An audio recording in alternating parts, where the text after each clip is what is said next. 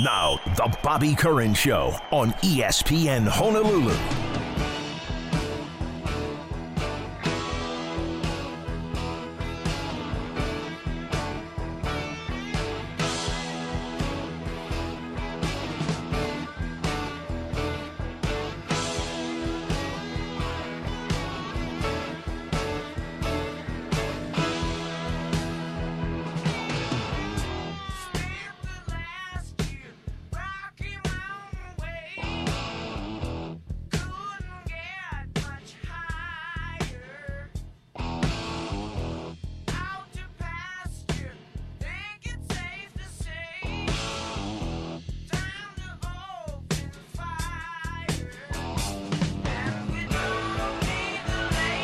Good morning and welcome to the Wednesday edition of the program. I'm Bobby Curran along with Tanner Hayworth, and between us we'll try and survey the world of sports, pros, colleges, high schools, other sporting events taking place here with guests and giveaways and your phone calls. Okay, headlines this morning. A big stunner when the U.S. women's national team lost to Mexico. That just doesn't happen. And in fact, it almost never happens to any CONCACAF team. It's just not how it works. And this time it did. And the U.S. may have some issues going back to last year's World Cup that they need to fix. Does that mean sometimes in these situations, it can mean change the coach? I don't know that's... I don't know if that would be a knee-jerk. Maybe somebody who's a soccer expert might weigh in on that. That'd be fine with me. Do you have an opinion on that, Tanner? No, I don't either, really, to be honest. I couldn't tell you. Is this something that's fixable? Is this something that's a coaching issue? I mean, I think that's very interesting, but I don't know much about it, and I wouldn't be the one to weigh in on it. So, but I can tell you that it seems to shock everybody. I mean, people are very, very surprised by this. This has been a streak that had lasted 23-plus years, 80 matches. I mean, that's older than some of the U.S. women's national team players. I mean, how's that? That tells you it's been a while, and it's going to cause reverberations throughout the sport. I think that's just inevitable. But anybody has a real opinion on that they want to express, please feel free. And you can call us at 808 7 say again? 296-1420. There we go. And feel free just to weigh in and give us your thought on that. Okay, a couple of other newsy items. It looks like the Chicago Bears have finished with Justin Fields. When reading the tea leaves, it looks like they're done with him. I'm not sure that's their best move, but it looks like it's the one they're going to make. Would you feel that any of these top three picks that would be available to them if they decided to trade Justin Fields, do you think any of them are absolutely guaranteed better than Justin Fields? Well, I think Caleb Williams has great potential to be greater than Justin Fields. And I would probably say the same for Drake May, maybe Jaden Daniels. That's the thing about the draft. You don't really know who's going to be the outright best guy, who's going to actually hit. I think the most important part about going away from Justin Fields, however, is mostly resetting that rookie quarterback clock. Because as we all know, sometimes the best Super Bowl teams make it to the Super Bowl just because their starting quarterback is still on that rookie deal. They could still use a lot more money outside of just investing it only into the quarterback to invest into better parts of the team. I think that's the most important part when it comes to the Chicago Bears going away from Justin Fields. Because after this year, they'll have to make that decision to re-sign him or not. And with the $30 million hike in the salary cap that we saw from last week, he's definitely going to be being paid more than $40 million. I wouldn't even be surprised if 50 is the number by the time he gets into free agency. Could be. I don't know if he's quite that good, but it doesn't seem to matter how good you are at this stage. I mean, there is sort of a market level A lot of people felt that Daniel Jones shouldn't have gotten $40 million. But that's just that's the market, and he's a New York player, and New York believes that its starting quarterback should make a lot of money. They're good with that. They'll pinch at other spots. I think what they're doing with Saquon Barkley is silly. I mean, I think they need to just come up and say, look, we can't give you, $15 million, but we're going to give you 12. I mean, I just think that the guy's earned that. And he's been a great citizen, too. So, to me, stop messing around, pay the guy, and let him get on with it. He said already he wants to end his career in New York. When a guy tells you that, and he's been a great player and a great citizen, make it happen, is my thought. I don't see why you wouldn't. Go ahead and give him a couple of years. And I think if they do that, I think Saquon Barkley will be, as he was the last time, he will be the right guy. And he'll be a guy you're happy to have. I just don't understand sometimes what they're thinking. Are you thinking that there's someone else out there so much better? Because I just don't see it. Do you? I mean, I sometimes they're waiting for something that I don't think exists at times. And I think it's that case with Saquon Barkley. Yeah, he had injury things. He was the best player in the league, best rookie in the league when he came into it. And then he had an injury. And so he's not been 100%, but he was last year. And he was pretty damn good. So I think that probably you may be in search of something that doesn't exist. You're looking for someone as good as Saquon Barkley, and they don't grow on trees. Just saying. And that's just how it is. I'll be a little surprised if they don't make an effort to sign him when push comes to shove. But we'll see, because we all know running backs are a disrespected position. That's just how it is. I think we're going to we'll have a little conversation with Stephen Tsai about this kind of thing in just a little while. And it'll be fun to talk about. I don't think we don't know. I don't know even is Chevin Cordero going to be drafted? I don't know. I don't know the answer to that. My guess is he'll get into a camp, but I don't know if he'll be drafted. Does that seem crazy? I mean, his statistics are very good. The eye test is somewhat revealing about his size and strength and et cetera, which you can make an impression with at the combine if you're there, but you can't do it if you're not. Go ahead if you have something you want to chat about. I'd love to hear from you. 808-296-1420 is the number, and go ahead and lay it on us. And you may have a best pick in the draft. I don't really. I mean, even among the three quarterbacks, I can't really decide between, Caleb Williams and Drake May and Jalen Williams. I couldn't guarantee you who's the best of that group. I don't think. Did I say Jalen Williams? I meant Jalen Daniels. And they're all good players. I don't think there's one guy there that's the guarantee that if you don't take him, you're a moron. I don't think there's that guy this year. And let's face it, most years there's not that guy. Most times there is a level of argument about who's going to be the best. Is this guy someone who throws people open, for example?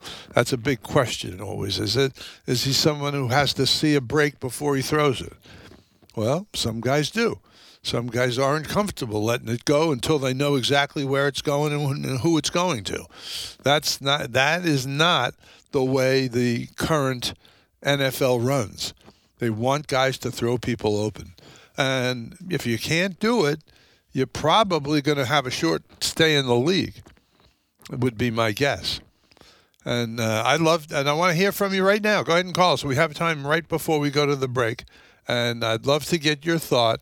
Who do you think will be the best quarterback in this class? Okay, that's a reasonable question. There's a lot of them, though, and it's not a trick question, but it's a tough question. And go ahead if you have a thought on it.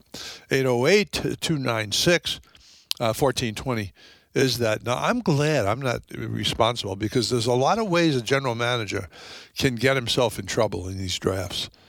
I mean, if you can mess up two ways. You cannot draft a guy who turns out to be great, or you can spend a high pick, your number one pick, on someone who just doesn't pan out at all. Either way is just as treacherous to your survival in the league at a general manager position. I think it's a tough job. 808-296-1420. I think at times, at certain positions, there's a guy, maybe a third rounder, that you'll say, that got to have that guy at rush end. And that might be true. But if you're wrong, and if the guy can't play dead, there's trouble. There's trouble in your future. Because those draft picks, the draft capital, as they call it now, is so important. I mean, if you blow a whole draft, you are not going to do very well as a team. Just how it is. Let's do this. Let's take a quick timeout. We'll be back with Stephen Tsai. We'll talk a little spring fling and his thoughts about the University of Hawaii, coaching shifts, etc. right after this on the Bobby Curran Show, ESPN Honolulu.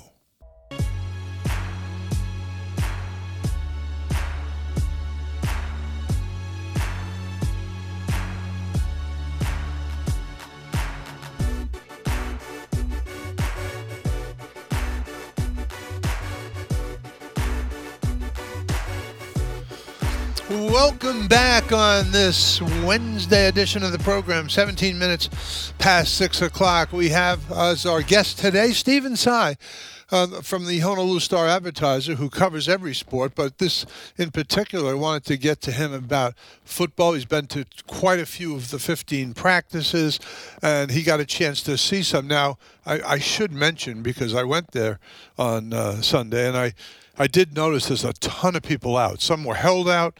Some were injured. There's a ton of offensive linemen injured. Hopefully none will be out past, maybe a reasonable recovery period, maybe a month or two, where they'll be ready to go for the season. Stephen, how are you? Okay, doing well. And how are you? Okay. Is that mostly what you would say the deal is? It's mostly injuries that people can come back from?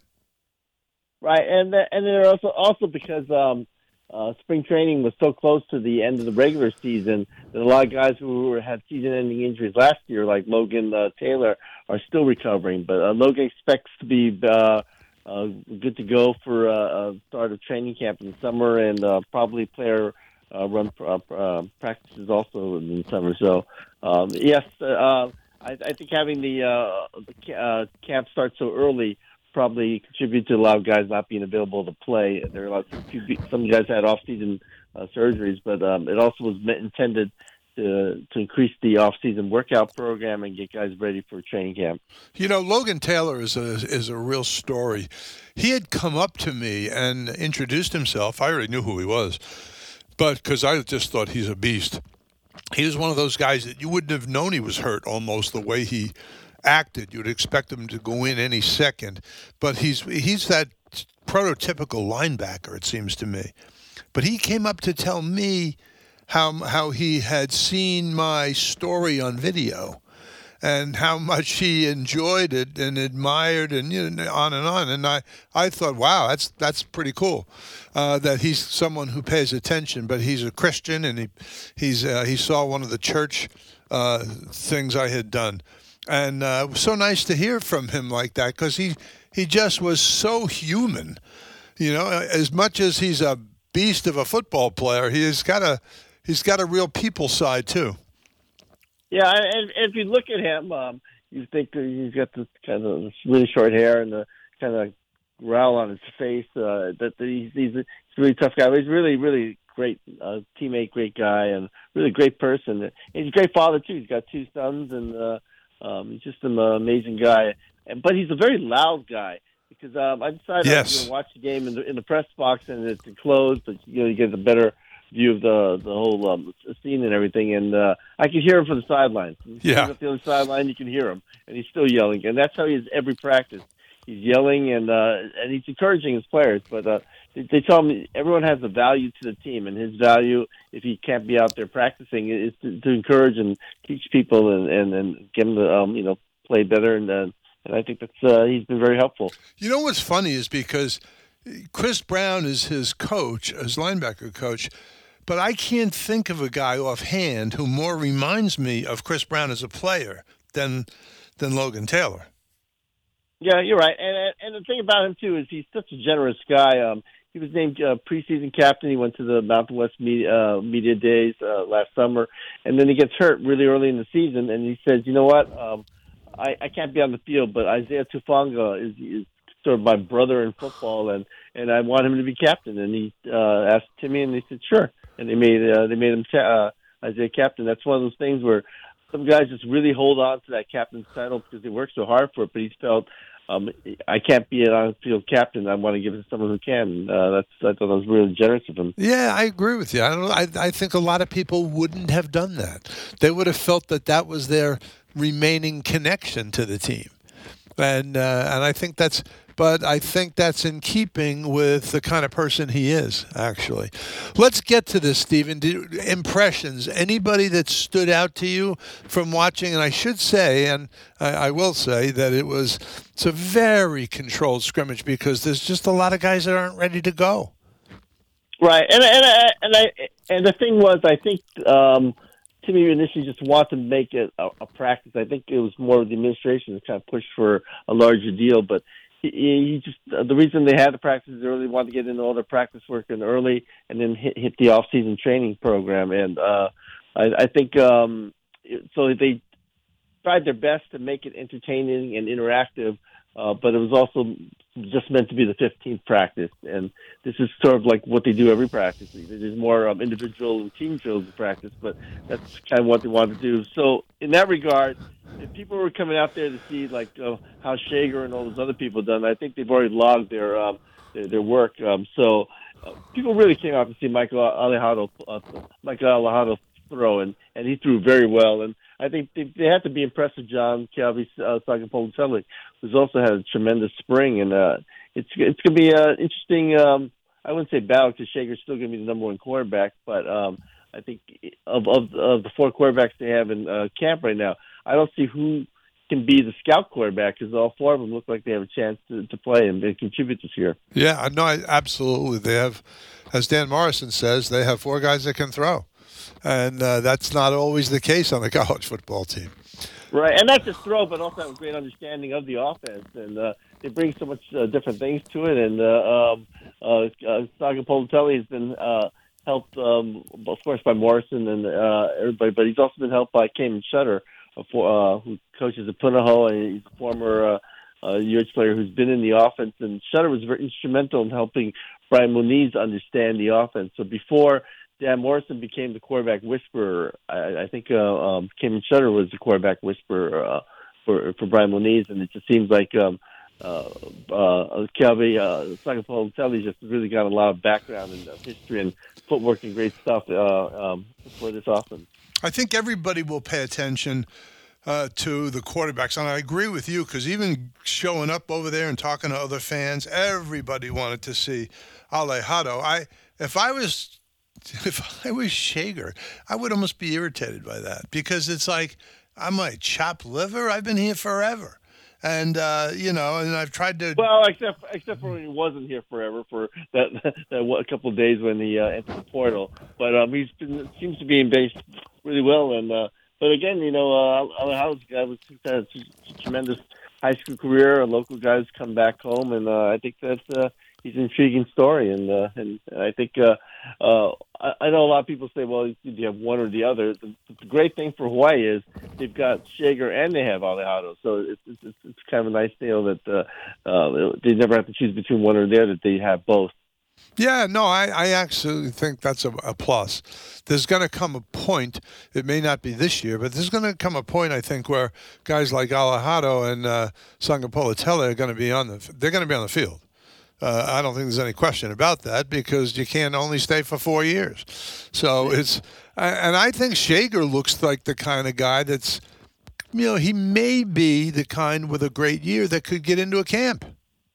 Yeah, I think so. He's well coached. He's really improved every year, and I think one of the things that they kind of held back on him was his running. But he's a tremendous runner, and he's a big, strong guy. And he squat lifted 450 last year, and there's some thought that he actually probably could squat lift 500 if he really tried to. But I'm not sure if they want to really press your quarterback into lifting that much. After all, they said football doesn't weigh that much, right? No question. Let me get to the areas that you think that will be areas of concern coming into the season. I think probably the offensive line, but not so much the offensive line being a concern of talent or depth there. It's just a lot of newness there.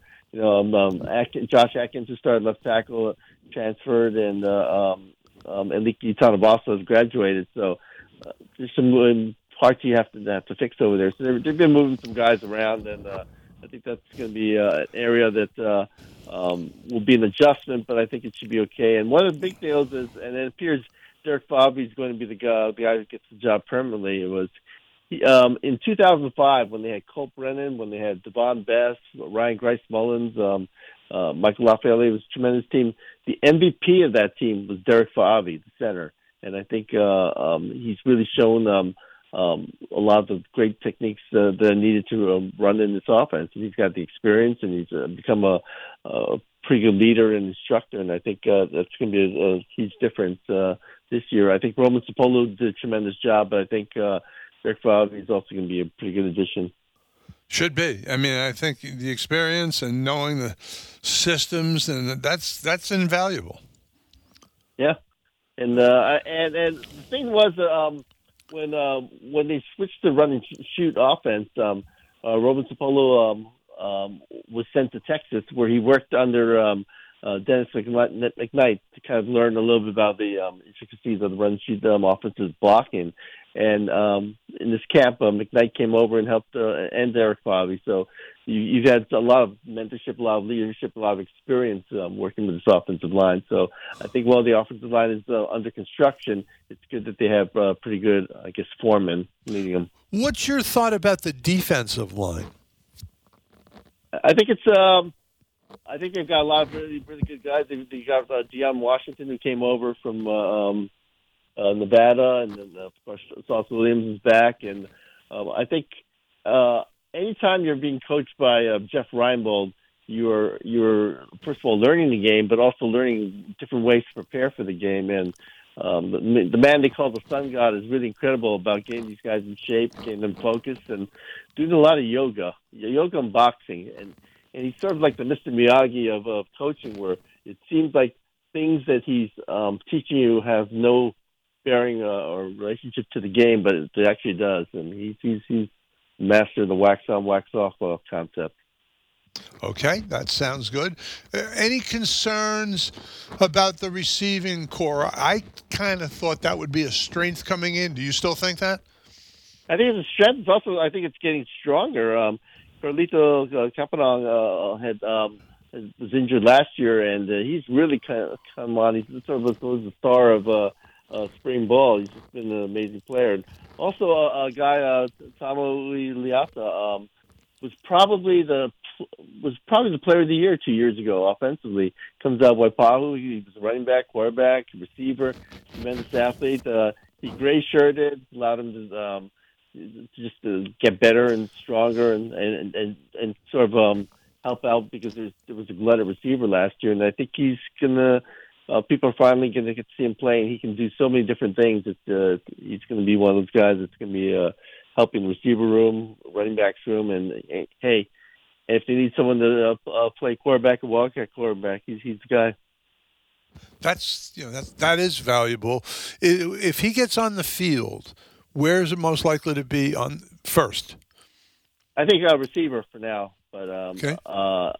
But again, he can do so many different things, and that's the deal. With there's a lot of versatility on this offense. Tylen Hines, I guess he's almost being referred to as a slash back, because he's a running back. He's supposed to be a running back, but he does so well at receiver that no one really knows what position he is. But he can move him all over the place. Well, that can only help, right? Yeah. I mean, Yeah, that can help. Because there's a lot of depth at running back now. It's fair to say that Tylan Hines had a disappointing year last year, not through any particular fault of his own, but he was never 100% healthy, and he'd been, I think, one of the leading freshmen in the country the year before, hadn't he? Right. So he was. He ended up a redshirt and getting a medical redshirt because I believe he only played in 4 games. He started out well, then he got hurt and he just couldn't get healthy. And there's some times where he was able to sort of practice during the week, but on game day he just wasn't ready. And then they felt they had to shut him down, and so they preserved his year. But he's an outstanding player. But he's now a player who can play so many different positions. They'd always talked about him doing that, but they actually found a lot of different roles for him, and that's good because there are a lot of good running backs out there on that team right now. And one of the guys that's going to be interesting to look at is Derek Boyd, who probably would have been in the rotation last year, except he tore his, I think his ACL during player practices. His name's Derek Boyd, but he's a tremendous running back, and he should be fully healthy by summer, and I think he's going to be a big contributor this year. Is there a name you haven't mentioned that you think, watch out, because this guy could be something special? I just think there's just a lot of guys that one of the good things that they did was is that the December recruiting periods become so important, and I think but because of that, you're getting a lot of guys that can come in at mid-year and really contribute. And I think that's kind of been the help. So there's just a lot more players who are ready or competing to learn the offense earlier, and it goes all the way to Mike Alejado, who is supposed to be in his last semester at Bishop Gorman High School, but he decided he's going to. I think he took 9 credits in the fall. He graduated early, and then he was able to participate in spring ball, and then that's always a help when you have a freshman that can come in a semester early. And he's still not going to miss anything because he says he's go back for the graduation ceremonies and his senior prom. Well, I can't blame him for wanting to go back if he does. So that's I don't know when that takes place. Probably April? May, I think. Oh, May. Okay. Then I can understand someone wanting to participate in that. If you've gone to high school the whole time there, it's like, well, let's finish it out. But I think he got a nice head start by getting with this early spring practices. It allows for him to do both.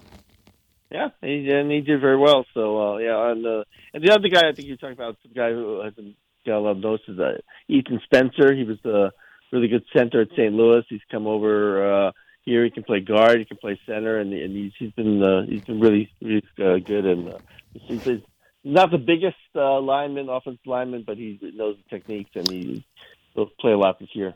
Let me ask you, so switch gears for a second. What is your thought? Very obviously, the University of Hawaii men's basketball team has undergone a change, and it's some of its personnel, and they've taken a slightly different approach and much more aggressive on offense, and, man, they look better. I think so, and I think they admitted that they're playing faster and they're getting into their offense quicker. I think a lot of times that they would take a little bit of time to sort of get into their offense, but now I think they're really attacking it a lot, and I think a lot of it has to do with Juan Munoz getting extended minutes, and also I think that Justin McCoy has been having incredible past few games, and he's sort of the guy that everyone thought he should be or could be just because of where he played before in North Carolina and Virginia. But he's kind of taken on. He's not only has he improved as an inside shooter. Of course, he can always shoot from outside, but he's been a very good defender, especially with more sec out. That he's able to help out a lot more in the low post and play a little center when Bernardo needs a break. Well, I'm telling you, they're fun to watch, and dare we hope, because I've had my hopes up a couple of different seasons, and it's always fallen short. But I think this team has a chance. Of course, with a single loss and out, if you don't get a double bye, because I think a triple bye is out of the question at this. I mean, if you don't get a single bye, a double bye I think is out of the question already. So that's I think it is, except for some reason during yesterday's news conference they kept talking about still having a chance at getting the second seed. I That's crunch the numbers, but second seed is a double bye. But I kind of like the way the format is this year because there's a lot of the regular season does matter a lot because now there's competition to first to make the 18 tournament, then to either finish in the top four seeds so that you get at least one bye, and then of course finishing the top two and you get two byes. So it just seems like there's a lot more importance to the regular season games this year. I had a discussion with Iran the other night. I'd call the coach on whether or not what's the value of a double bye. Obviously, I think a single bye is terrific. Is a double bye almost too much? I think so because a lot of times you've seen teams, lower seed teams, play through and sometimes just playing a lot of games kind of gets you going and gets the momentum going. And sometimes if you sit too long, then a little bit of rust can take place. So I think it's a difference. But I do think it is nice to get some reward for finishing so high, especially in the grind of a 20-game regular season. Yeah, I hear you. Stephen, thanks so much. You're going to be enjoying your time up in Henderson, I suspect, at the Dollar Loan Center. Yeah, the trouble with the Dollar Loan Center is if you ever try to Google Map it or whatever how you map things, when you type in Dollar Loan Center, it sends you to all these different places where you can, I guess, get a loan. Wow, I guess. Well, it makes it needs to be like Dollar Loan Arena or something like that. Yeah, so you can find it more easily. That would make sense to me too. Thank you, Stephen. All right, take care. Stephen Tsai from the Honolulu Star-Advertiser. We've got to take a quick time out. We'll be right back on ESPN Honolulu.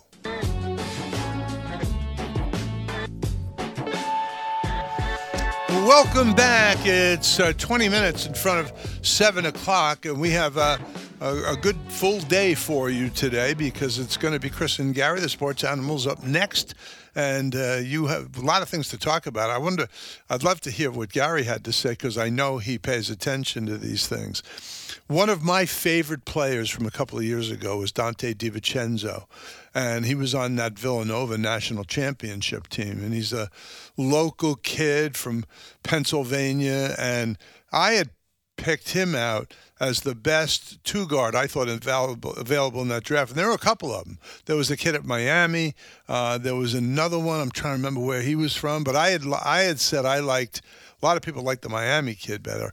But I liked him, and I think it's turned out he had a really good year with San Francisco last year. I was a little surprised the Warriors didn't sign him. I thought they might try to keep him. Instead, he went to the New York Knicks. He's having a pretty good season there, and the Knicks are having a pretty good season. But he was involved in what some people said was the most unbelievable non-call of the year in the NBA because he just basically laid somebody out. And then we saw somebody laid out in the Texas Tech game yesterday. The Texas player, it's a rivalry game, but this guy didn't make even a legitimate attempt to go to the ball, I didn't think. I mean, I was saying, okay, that's an ejection all day long, and it turned out it was. And the announcers were kind of back and forth. Should it be? Shouldn't it be? Tanner, you said you saw it. You were watching it during your show last night. Did you think right away that's an ejection? I think it deserved to be at least a hard foul, like a flagrant at least. The ejection makes sense, and also at the same time, you're playing it at Texas Tech. You also had fans throwing stuff onto the court. So it kind of felt like, all right, this dude is probably attracting a lot of negative attention. There's only 10 minutes left in the game. They're down 20. They're down 25. Let's just get this kid out of here and let's make this easier for everyone else. Well, I thought that was a good decision, even when you analyze that kind of perspective, because they really didn't need. That was a tinder keg, I thought. And I thought that could go and just explode at any moment, especially with a fan base that was riled up. I thought good decision by the officials, because what's the purpose? The game's over for all intents and purposes, and you don't want to let people think that's acceptable. I think my favorite part about that was while that was all going on, then a camera panned over to one of the staircases from the bottom of the court going into the concourse. 4 security officers holding a single fan as they're carrying him up the concourse. He's handcuffed and he's shouting obscenities. Starts the chant for Texas Tech, eliciting their distaste towards UT. I think that's the best way to say that without adding a bleep, if that makes sense. Well, and especially when you got the guy in handcuffs, I think it lets everybody know that's not acceptable.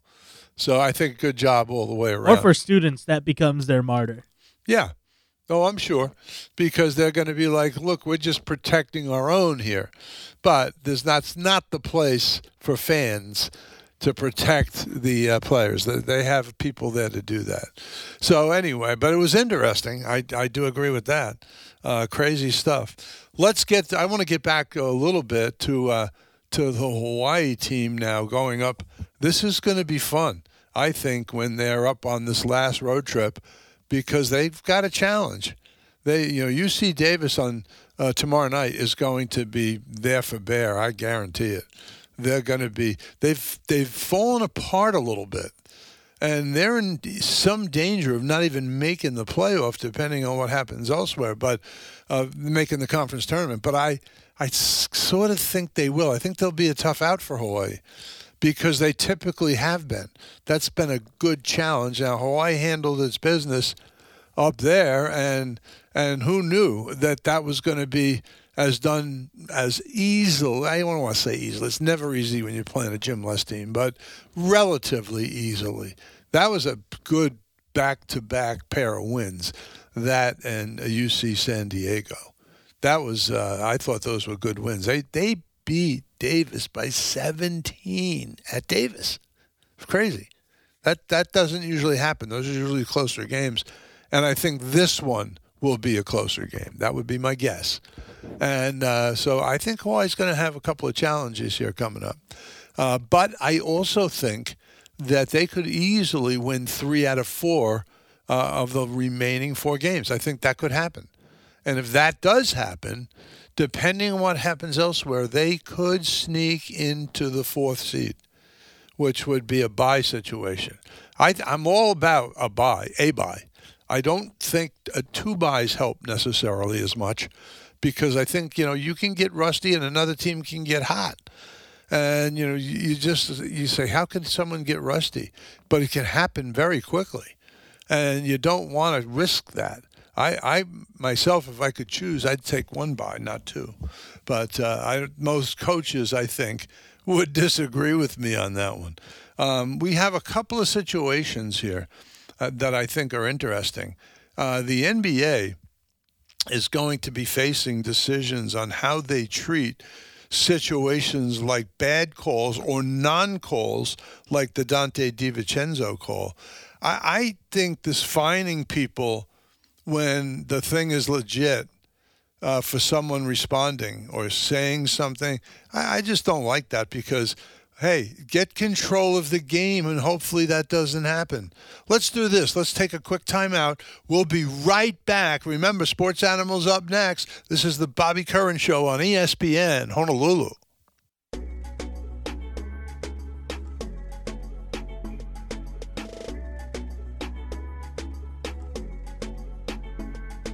Welcome back to this Wednesday edition of the program. I'm Bobby Curran along with Tanner Hayworth, and we've been talking about a number of things, concentrating largely, as we will increasingly, talking about the NFL upcoming draft. It's amazing how many teams believe they're a player or 2 away from the Super Bowl. I often think they're ridiculous, because it doesn't prove to be true very often. How often can you point to 1 player that brought a team to a Super Bowl? I just don't think it happens very often. I think you really that's why I would be in favor in some cases if you can get, let's say for Justin Field, let's just say for that pick, you could get 3 or 4 players, the impact players, starters. I would trade in a second. Because not that I don't think Justin Fields has the potential to still be a very good NBA player, NFL player. I just don't think he's there yet. He's inconsistent, and I just think Chicago's more than a piece away. And I don't think you get into a Super Bowl with a brand new with the quarterback. I think it's unlikely. It's to go stock up. That's what I'd do. I'd go get a couple. If I could get 4 starters, Justin Fields would be headed to greener pastures. I think that would make a lot of sense to me. I don't know that will be the case, but that's what I would be thinking. I just don't see any of the quarterbacks currently here that are currently in this draft that are likely to bring a team in this next season, to a Super Bowl. I think that's the unlikeliest thing. To expect that even is crazy. So if I am the general manager, if I am Ryan Pauls, I think there's no question that I'm making that trade, because there's a chance that maybe Justin Fields will turn out to be a great player, but he's just not there yet. And I don't think anyone's going to fire you for taking Caleb Williams, because he's got the size thing, he's got the arm, he has the pedigree, he was a Heisman Trophy winner. I think it's a different situation than Bryce Young. I mean, who was always small. There was no way around that. Will Bryce Young ever be great? I don't know. Now, this may be true. I'm not accusing Mike Greenberg of lying, but he's saying now that he was all about the kid at Texas. It was going to be him, and I don't know if I can say this. I never heard him say that it would be the Stroud. I mean, maybe he was like that. Maybe he was there all the way through, but I never heard him say it. He says it now. Says he was all about Stroud, C.J. Stroud all the way, and he was always worried about the other guy being too small. Listen. I got that thing in the NFL. If you are 6 feet or less, and he's about 6 feet, I mean, I think it's hazardous, especially if you're a guy that likes to get out of the pocket, and he did when he was at Alabama. He was scoring touchdowns and picking up first downs, and is that maybe wise? I would say possibly not. And I don't know if he'll ever get to be the player he was supposed to be. But as a surefire number one, I thought he was good, but he was at Alabama. We saw a lot of guys that were at Alabama I'm not sure I ever thought that the kid that the Patriots took, Mac Jones, was that good. Now, apparently, what we all heard at the time was that basically Nick Saban signed off on that to Belichick. That, this kid's the real deal. I would say there's some real doubt about whether or not he was the real deal. I think even now, I did say this all the way along. I'm like, okay, but everyone wants to talk about Tua is a bust, and then Mac Jones that first year, and then of course Jalen Hurts, and I'm like, hang on a second. Does everyone remember this? They were both at Alabama at the same time Tua was, and who did Nick Saban choose as the starter? Do you think Nick Saban knows anything about playing quarterback in the SEC? There wasn't any doubt in his mind. After spring practice, I think they knew this, that Tua was going to leave if he didn't have, a path to the starter. And I think he sort of believed he'd won that job already leading up to the Georgia National Championship game. Want to thank everybody for joining us today. Appreciate the phone calls. For Tanner Hayworth and from all of us at ESPN Honolulu, stay tuned for the Sports Animals. Chris and Gary, I'm Bobby Curran. Aloha.